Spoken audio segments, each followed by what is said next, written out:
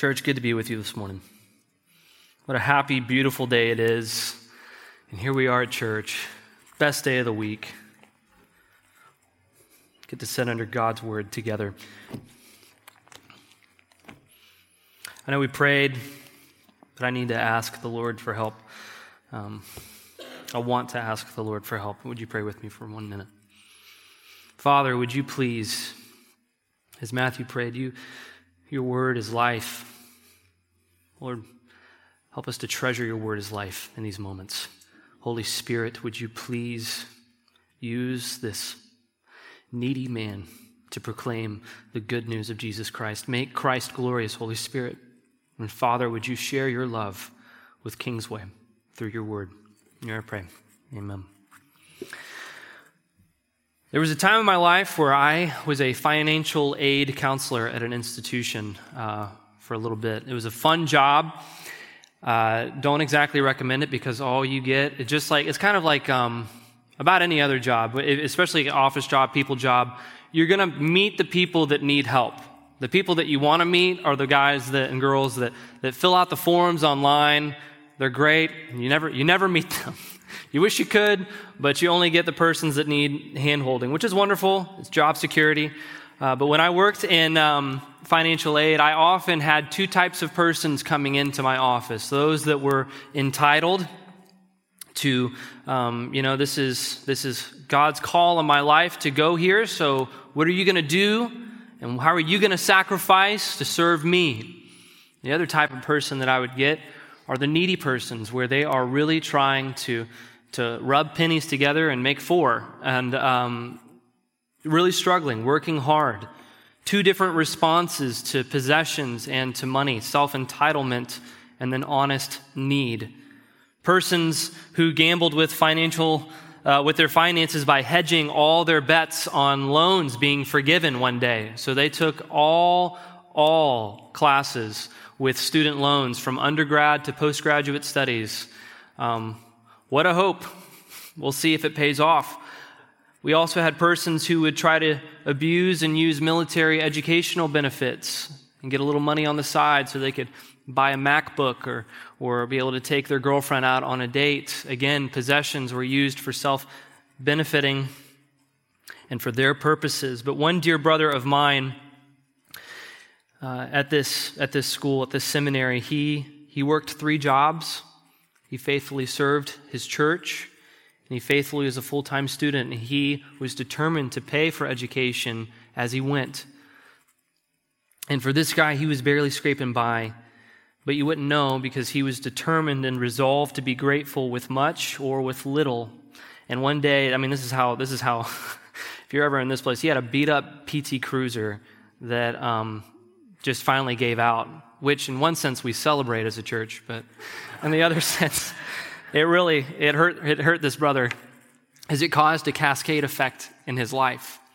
Because when there's a car bill, and there's a school bill, and there's a utility bill, and then rent's due, things start falling. And when you don't have a car, you can imagine the kind of pinch you can be in. And so this brother was distraught because the reality was something had to go, and it wasn't going to be the jobs, and it wasn't going to be the church, and it couldn't be his car. And so it was seminary, which meant that he had to shelf pastoral aspirations for yet another year. This was his last year. And so he goes into the registrar's office to cancel classes, to pull out, and of course tearfully do so, because there's so much hinging for this friend of mine. But that office was also shared with financial aid, and little did Adam know, as he tearfully was telling the registrar, I think God's telling me I don't need to pastor this year, and that I need to stop my studies in seminary. There was an angel on the other side listening in. How can we use the possessions of our seminary to serve this brother? And so we called him in to the office, and we were able to find a grant that served this man in a way that all of his school for his last year of seminary was completely paid for. Not one penny did this man earn or owe. And I wish you could have been there in the room to see Adam's face fall to his knees in tears, just being grateful that someone would have pity on his need as he worked. Our labors in that office were to supply our brothers and sisters in need. So as we dive into the 8th commandment, do not steal, we again must remember the overarching ethic of the 2nd tablet of the 10 Commandments. To love your neighbor as yourself, to love parents through obedience, to care about life and the lives of others, to care for our marriage and the gift of sex. And now we look to the eternal betterment of others and how we view possessions and work for those possessions. This commandment is striking a chord on one of the ways that sin ravages us and the world. We are prone to advance ourselves like so many of those students. What's in the best interest for me? Rather than thinking about the advancement at others, we will advance ourselves at the expense of others, rather than advance others at the expense of ourselves. Christopher Wright helpfully says this in his commentary on this verse. Like the 6th commandment, don't murder, then with its wide range of ethical applicability in matters involving human life, the 8th commandment has a comparably broad relevance to matters of material property and economic institutions, policies, and practices. John Calvin describes the 6th commandment, the heart behind it is love. And he says the 8th commandment is charity. So let's look at this text before us. Deuteronomy 5. I'm going to start in verse 1. And then we're going to look at verse 19. These are the words of God kindly addressing us this morning. And Moses summoned all Israel and said to them, "Hear, O Israel, the statutes and the rules that I speak to you in your hearing today. And you shall learn them and be careful to do them. And you shall not steal." The main point of today's message is this: the labor of Christ compels us to labor for the benefit of others. The labor of Christ compels us to labor for the benefit of others. Today's outline, 3 points. The hatefulness of stealing. God works for our good. And lastly, labor to love. So first point, the hatefulness of stealing. Dictionary.com defines stealing as this: to take the property of another or others without permission or right, especially in secret or by force. In one sense, you really don't need a pastor behind a pulpit to tell you and define what the action of theft is. We have a concept of this, and it's often because we ourselves have been stolen from in some way. I can remember when I was in college, I was leading worship, and I had a cool electric guitar, I had a pedal board, and pedal board, each one of those little, it's just a pedal, but they cost hundreds of dollars. And so I had this pedal board stolen from me, and I could tell you, after that happened, I could define what theft was, and I could tell you in very lengthy form its effect and why it was bad. And for God's people in Deuteronomy, all the way back there, not much has changed. In a context of Deuteronomy, stealing means anything where we take what doesn't belong to us, whether it be possessions, which include money and property. And in this commandment, it also includes persons. So no man stealing. This term encompasses burglary, robbery, confiscation, withholdings, spoils and plunder, fraud, payday lending. Don't do that. Let's pray. I'm just kidding. Just like murder and adultery and lying and coveting, stealing is more than just some external program and reform. I heard an interview just the other day of a Jewish man speaking about Christianity and his perspective of the God of Christianity and that of Judaism and its impact on America. And he was very appreciative of Christians teaching America Torah. But very emotionally and passionately, he could not disagree more with our theology of what matters are matters of the heart. To him, adultery is adultery. not lusting after a woman with your heart. That's Torah. Torah is don't steal. Just don't steal. That's Torah. For this individual, to be righteous, to be godlike, is to, from our perspective as Christians, look good. But as Jesus described about Pharisees, they're whitewashed tombs. This is more than just external. What's the heart of stealing? So starting with the definition of theft, that is taking what isn't ours in relation to our possessions, but especially our money, what is at the heart of theft? Stealing is hate. It's hate. It's unloving. It's ungodly in what it imitates and in its motivations. Stealing is hateful because it is the service of self at the expense of someone else. When we take what isn't ours, first off, we didn't work for that, and we're depriving a person of what they worked for or for whom God is called to steward that possession. When we steal, we're saying, my good is greater and more important than theirs. Or in today's culture, this is a popular sentiment, that they have enough, they'll be fine without it. Technically, they stole it first. There's an imbalance of power, and thus I'm entitled to that possession.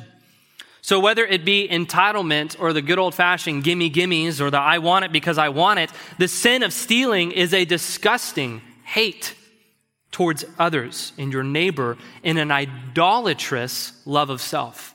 That's what stealing is. And stealing in its relationship to God, in its sinfulness towards God, is to stand against God's very care and blessing towards his creation. All good things, as James 1 describes, come from the Father of lights who is above. And you go, no, let me just slip in here and let me take that for my own. In one sense, you try to intercept the grace and the stewardship that isn't yours. Stealing is expanding the borders of your blessed life, the good life that you want, regardless of what God has done for you, regardless of how God has providentially decreed for you what to have. And on top of that, it is completely disregarding your neighbor. Theft in all its forms is a total disregard of others to the benefit of yourself. To say it another way, it is to advance yourself, to gain for yourself at the knowing expense of others, whether taking from them or gaining at their loss and from their loss. John Calvin says this in regard to the same line of thinking.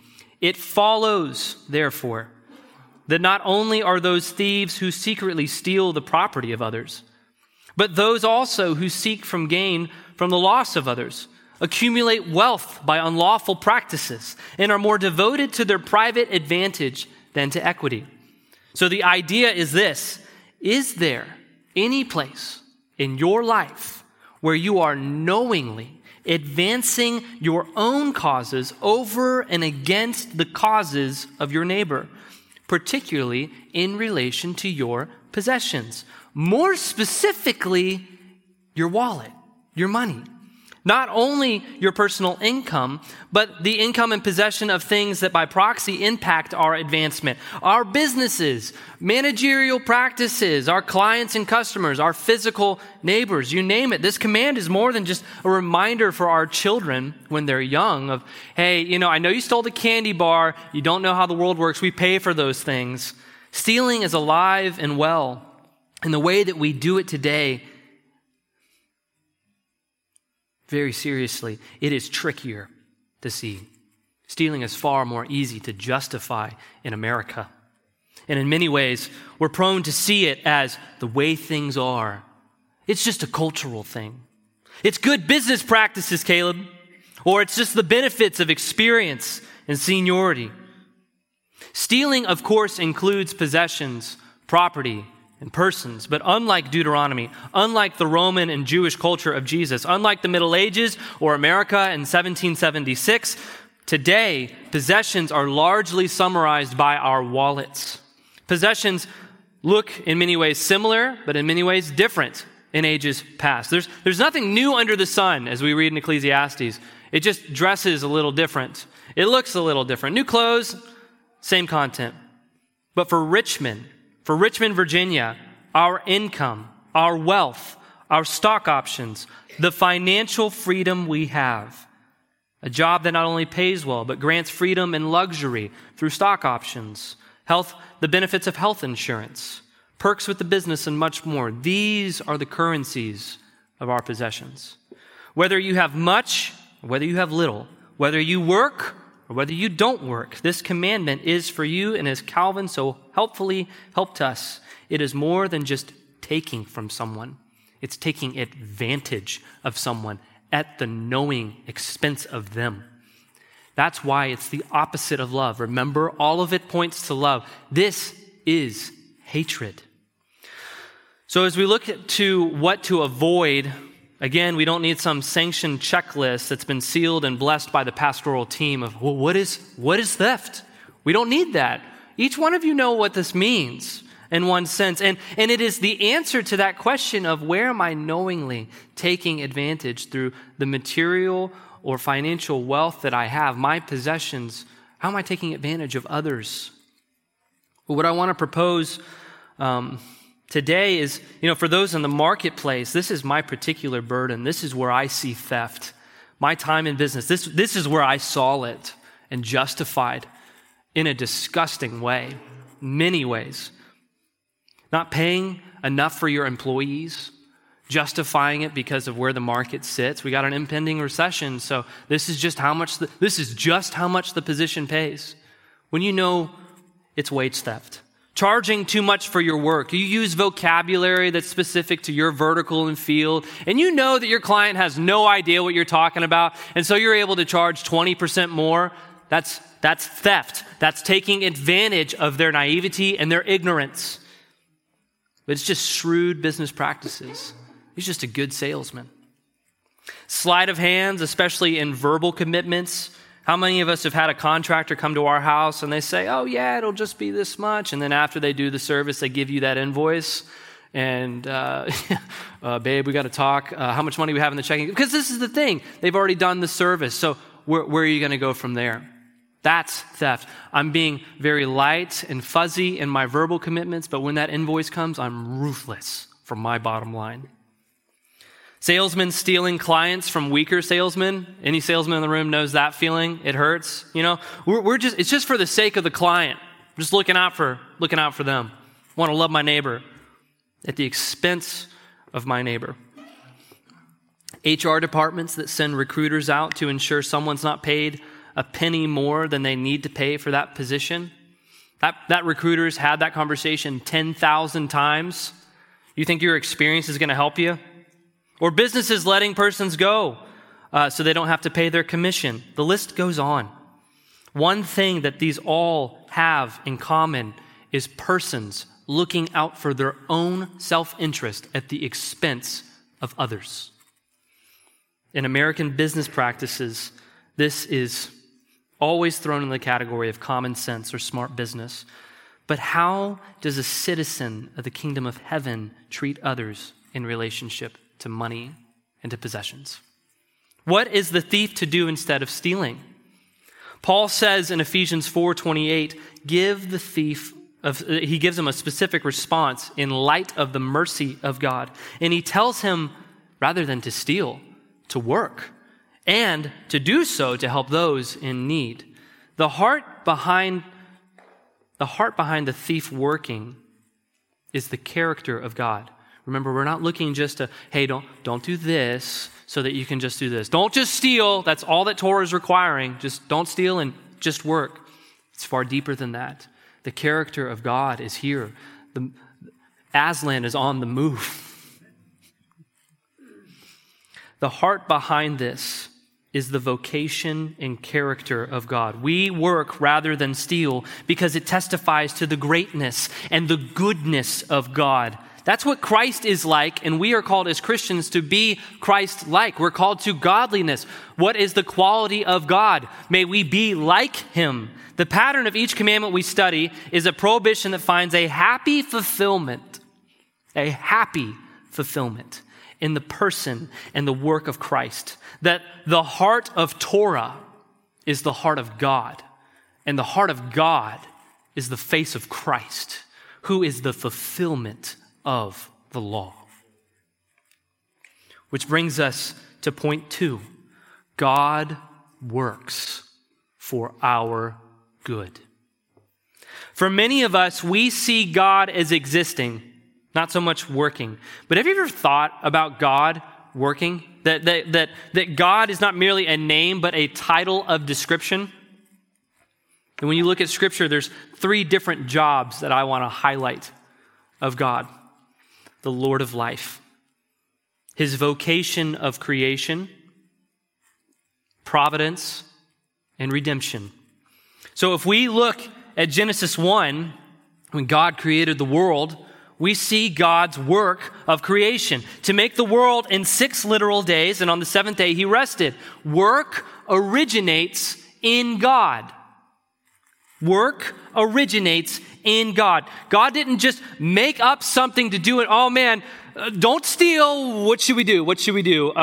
Make him work. Make him work. No, God calls us not to steal so that we might imitate him, the God of work. He works. And what's the word that's used over and over again in Genesis 1 regarding the work of God's hands? Good. It's good. And when it came to man, very good. Working hard and being excellent, making something beautiful and aesthetically pleasing originates in the goodness of our Creator. But God didn't just stop with creation. On the 7th day, he rested. And the idea behind that is that he switched vocations from creating to sustaining. What we're talking about here is the doctrine of providence, the miraculous, meticulous governance of God over all things. All things. As some of you guys know, I just started beekeeping this year. And given the doctrine of providence, I've got this box of like 10,000 bees in my backyard. And they're flying out like crazy with this weather. Under our belief of the doctrine of providence, not one leaves that hive apart from the decree of God working in creation. That is how sovereign our God is. God's vocation is to oversee every detail of created order, from the affairs of the honeybee to the salvation of souls in Midlothian, Virginia, Namibia, to the future salvation of souls in this room, to the salvation of our children, Lord willing. Lord willing. That phrase summarizes the doctrine of providence. Lord willing. We don't believe in good luck. We believe in good providence. Don't go. If someone says good luck, don't correct them. It's good providence, Caleb said. No, you can say it. We know what you meant. You meant good providence. Gold star. God's third vocation, so we see creation, we see providence, but God's third vocation is that of redemption, creating spiritual life out of nothing. John's gospel, chapter 1, picks up on this, and he contrasts it to God's work of creation. Genesis 1, in the beginning God created the heavens and the earth. John 1:1, in the beginning was the Word. In Genesis, God created the world out of nothing, ex nihilo, out of nothing. It wasn't like a mound of dirt. Hey, give me something to work with. I'll make something beautiful. There was nothing. There was no time, matter, space. There was nothing. And God made something good and beautiful, something flowing with life. And in John, Christ came to give spiritual life out of nothing that you and I offered. There wasn't some tinge of merit. I just need something to work with, and I can save that person. Like creation, Christ creates spiritual life. Actually, not only out of nothing, but out of deficit. We come with sin. The only thing that we bring to the table is the sin that required salvation to begin with. And this third labor of God is the joyous news of the gospel that we enjoy at this church.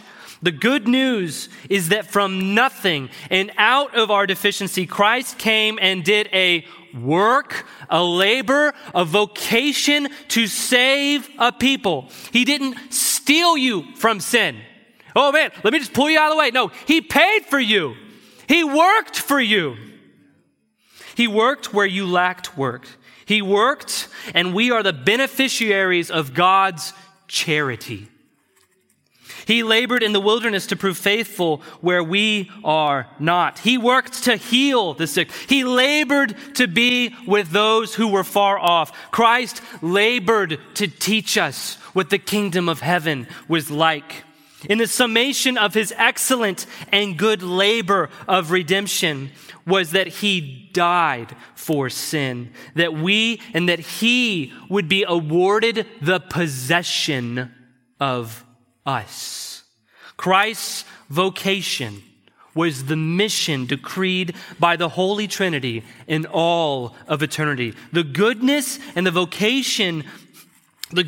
vocation and the goodness of possessions are chiefly seen in the vocation of Christ to possess a people for his own name. 1 Peter 2, 9 through 11. But you are a chosen race, a royal priesthood, a holy nation, a people for his own possession.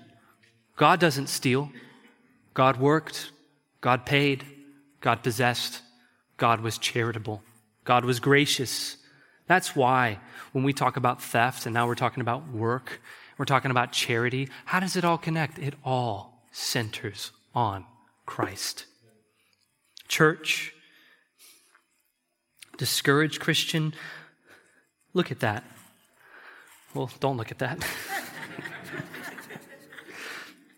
I want you to behold the God who worked to possess you. The blessed state that you have is far grander than any classes paid for. It's greater than anything you can steal or some financial plan to get out of debt. God paid for your sins. He worked excellently to the end to accomplish salvation, to possess you. But we don't just stop at God working. And it's not just that God has a vocation. I want us to look specifically at the charity of God. He didn't just save good people in this room. He saved sinners. God's vocation has an explicit purpose of charity. It isn't that God just works and he pays for possessions, though that is wonderful. Notice the charity of God's work. He works to save sinners. He labors for those who are weak in sin. He possesses a fragile and needy people. He does not save those that benefit him. How often is that our case when we work? I work to benefit my client because they're going to pay me. God works to benefit for his name's sake, but we're definitely the party that is receiving the charity. The perfect obedience of the Son and on his labor on the cross to pay the debt of sin was not for the righteous, but for the sinner. And as we ponder why we don't steal, we just have to look at God, who is ordained for us to work for possessions rather than to take possessions. As Paul says in Romans 5:6, for while we were still weak, at the right time Christ died for the ungodly. Notice the charity and the vocation of God in this, which brings us to the third observation, not the third point, third observation about God's good work for us, the sacrificial nature of God's charitable work. He works excellently. He is charitable to sinners. But notice that it's not at the expense of others, but at the expense of himself that he works. The work of redemption falls nothing short of the willful giving of the Son and of his loving sacrifice for sin. John 3:16, the most famous verse in all the world. For God so loved the world that he gave his only begotten Son, that whosoever believes in him should not perish, but have everlasting life. Notice the work of God. Notice the charity of God. Notice the sacrifice of God. Brothers and sisters, to get at the heart of the eighth commandment, our endeavors of holiness, they must begin with the all-satisfying worth of God's vocation, God's possession of us, and God's all-sufficient sacrifice in the person and work of Jesus. Congratulations if you tithe. This isn't a financial wellness program. This is God has been merciful to me in Jesus Christ. What now should I do? What must I do? I've lived my life in sin, expense of others to benefit myself. But seeing how God sacrificially gave everything to work and to be charitable and generous to me, how can I benefit others even at the expense of myself? Even at the expense of myself. What further advancement do you need in this life, Christian? Our God works for us and for our good in Christ. No harm needs to come to your neighbor for our advancement. All harm was placed on Christ so that we might have eternal life. Christ's blood was spilt so that, as Ephesians 1:3 describes, all heavenly blessings, spiritual blessings might be yours. And for those that are striving in this life for some form of hope apart from Jesus in this room, looking out for number one, not caring who they hurt in the process, God worked in Christ, just as John 3:16 says, so that you might receive the offer of life everlasting. Whosoever believes could be you this morning. Don't wait till tomorrow. Trade your hate, trade your pride for the love of God in Christ, the excellent work of God. The last person that Jesus ministered to on the cross was a thief. And on that day, he joined his Maker in paradise. No sin casts you too far from this free offer of salvation. But what an encouragement this is, even apart from the eighth commandment. Anyone weary this morning? Tired in your labors? And their efforts are coming with fresh need. Maybe you're wondering where God's mercy is. Look only at what God has worked excellently to do for you in Christ. Christian, he possesses you. Behold the excellent labor of God. It was excellent. His sovereignty has no rival, and his mercy and grace and love are declared in the finished work on the cross. What comfort we have this morning, and what joy we can find in all circumstances in the precious blood of Jesus Christ. That there's no greater comfort in this life or in the news of death. No persevering hope that can hold a candle to that wonderful finished work of Jesus Christ, who died for my sin and sealed me with his Holy Spirit. Amazing grace. How sweet the sound of it. So as we have looked at the vocation of God and of his charitable, sacrificial work for us, what now? Turn with me to Ephesians 4. Ephesians 4, verse 28. Point 3, labor to love. We've looked at God's good labor for us. Now let us look to our good labor for others, our labor of love to others. Paul says this in Ephesians 4, let the thief no longer steal, but rather let him labor, doing honest work with his hands, so that he may have something to share with anyone in need. So let's just look at that first part up to the comma. The second, nope, never mind, there's a lot of commas. Scratch that. Up to hands. All right, so let the thief no longer steal, but rather let him labor, doing honest work with his own hands. Notice that the vice of stealing is told to be combated with the virtue of working. All right? So they're not merely told to stop out of need or out of want. We're told to labor and to work. And I also want you to note that Paul's first words on this aren't to justify the theft or saying, hey, this guy's been stealing. He's got a lot of need. He's in a tough place. Church, step in and be charitable to him. His first words to theft, in view of the mercy of God, is to the personal responsibility and action of the thief himself. Of course, there's plenty to say about the church being charitable. All of point 2. In view of the mercy of God, we are charitable to others. But note with me, if you are a theft, Paul's encouragement in light of God's mercy is to work, not because work is bad, because work is good. The goodness of work can be seen in Genesis 2.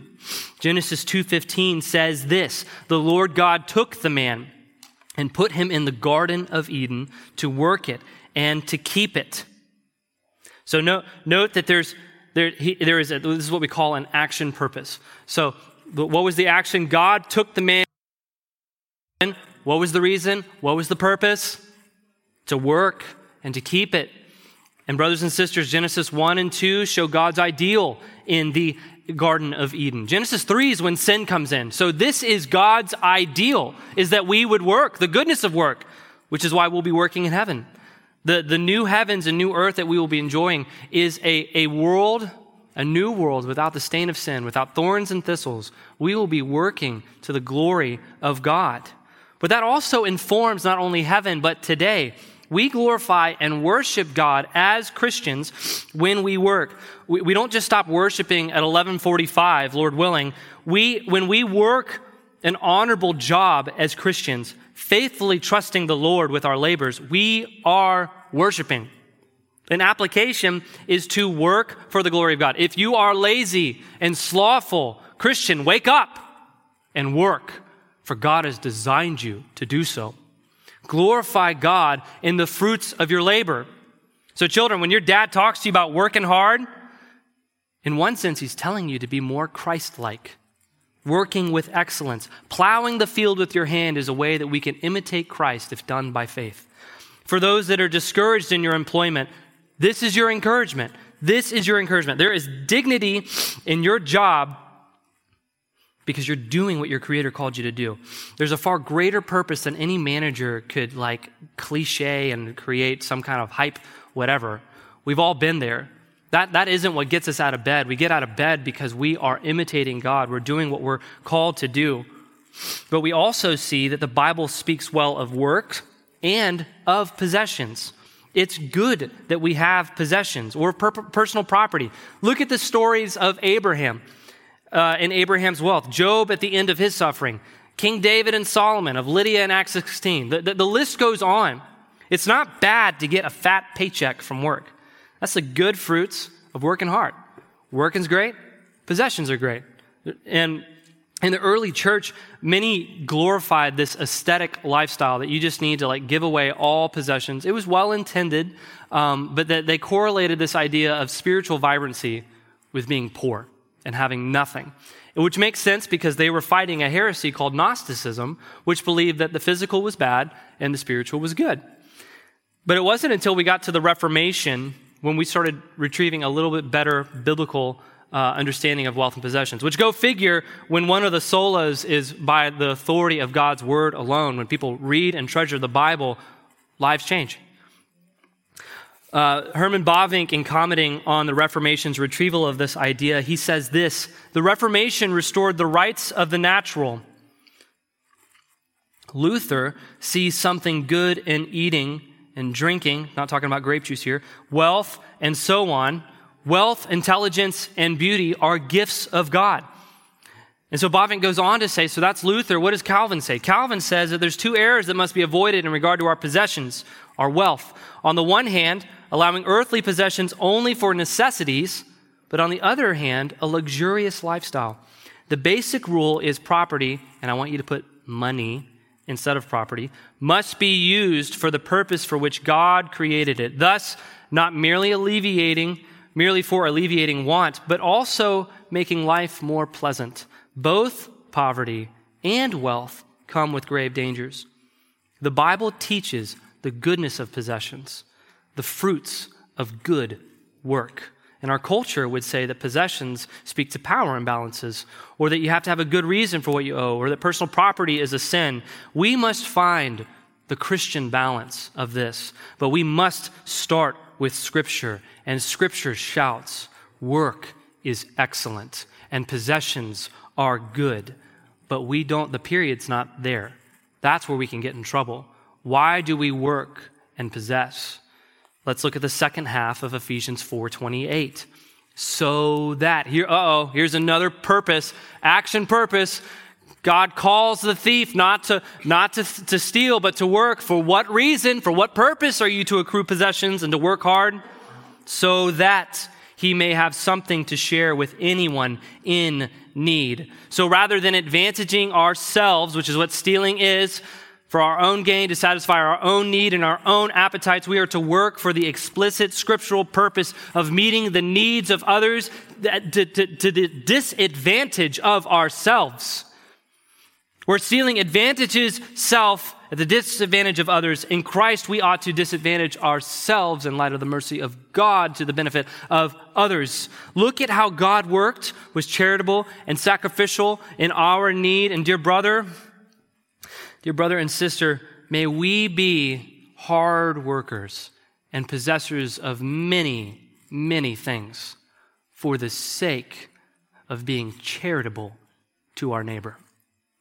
I had a dear brother from a previous church member. We were all members, and we sent out a missionary. And this missionary asked for $500 worth of books for a library in his region of Africa. Not Josh Jr., different missionary. And so a list of books, about $500 worth, that he wanted for his church and local pastors to be able to have good biblical resources. And this brother had $502 in his bank account.